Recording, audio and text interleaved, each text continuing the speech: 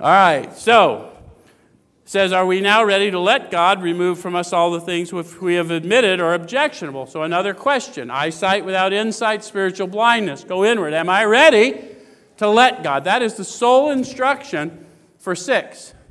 Did you catch the instruction? Let. Yes? The step says have God. So apparently I have a part to play. So what do I have to do? How do you let go of an idea? The power's going to have to do that, right? I'm good at transmitting bad shit. I'm not worth a damn at transmitting good shit. But if I can see what you need, if I'll try and get you what you need, somehow God takes care of what I need and my delivery to you. Does it make sense? So the letting go process is simply changing my focus from me to you. And that's how you let go of ideas.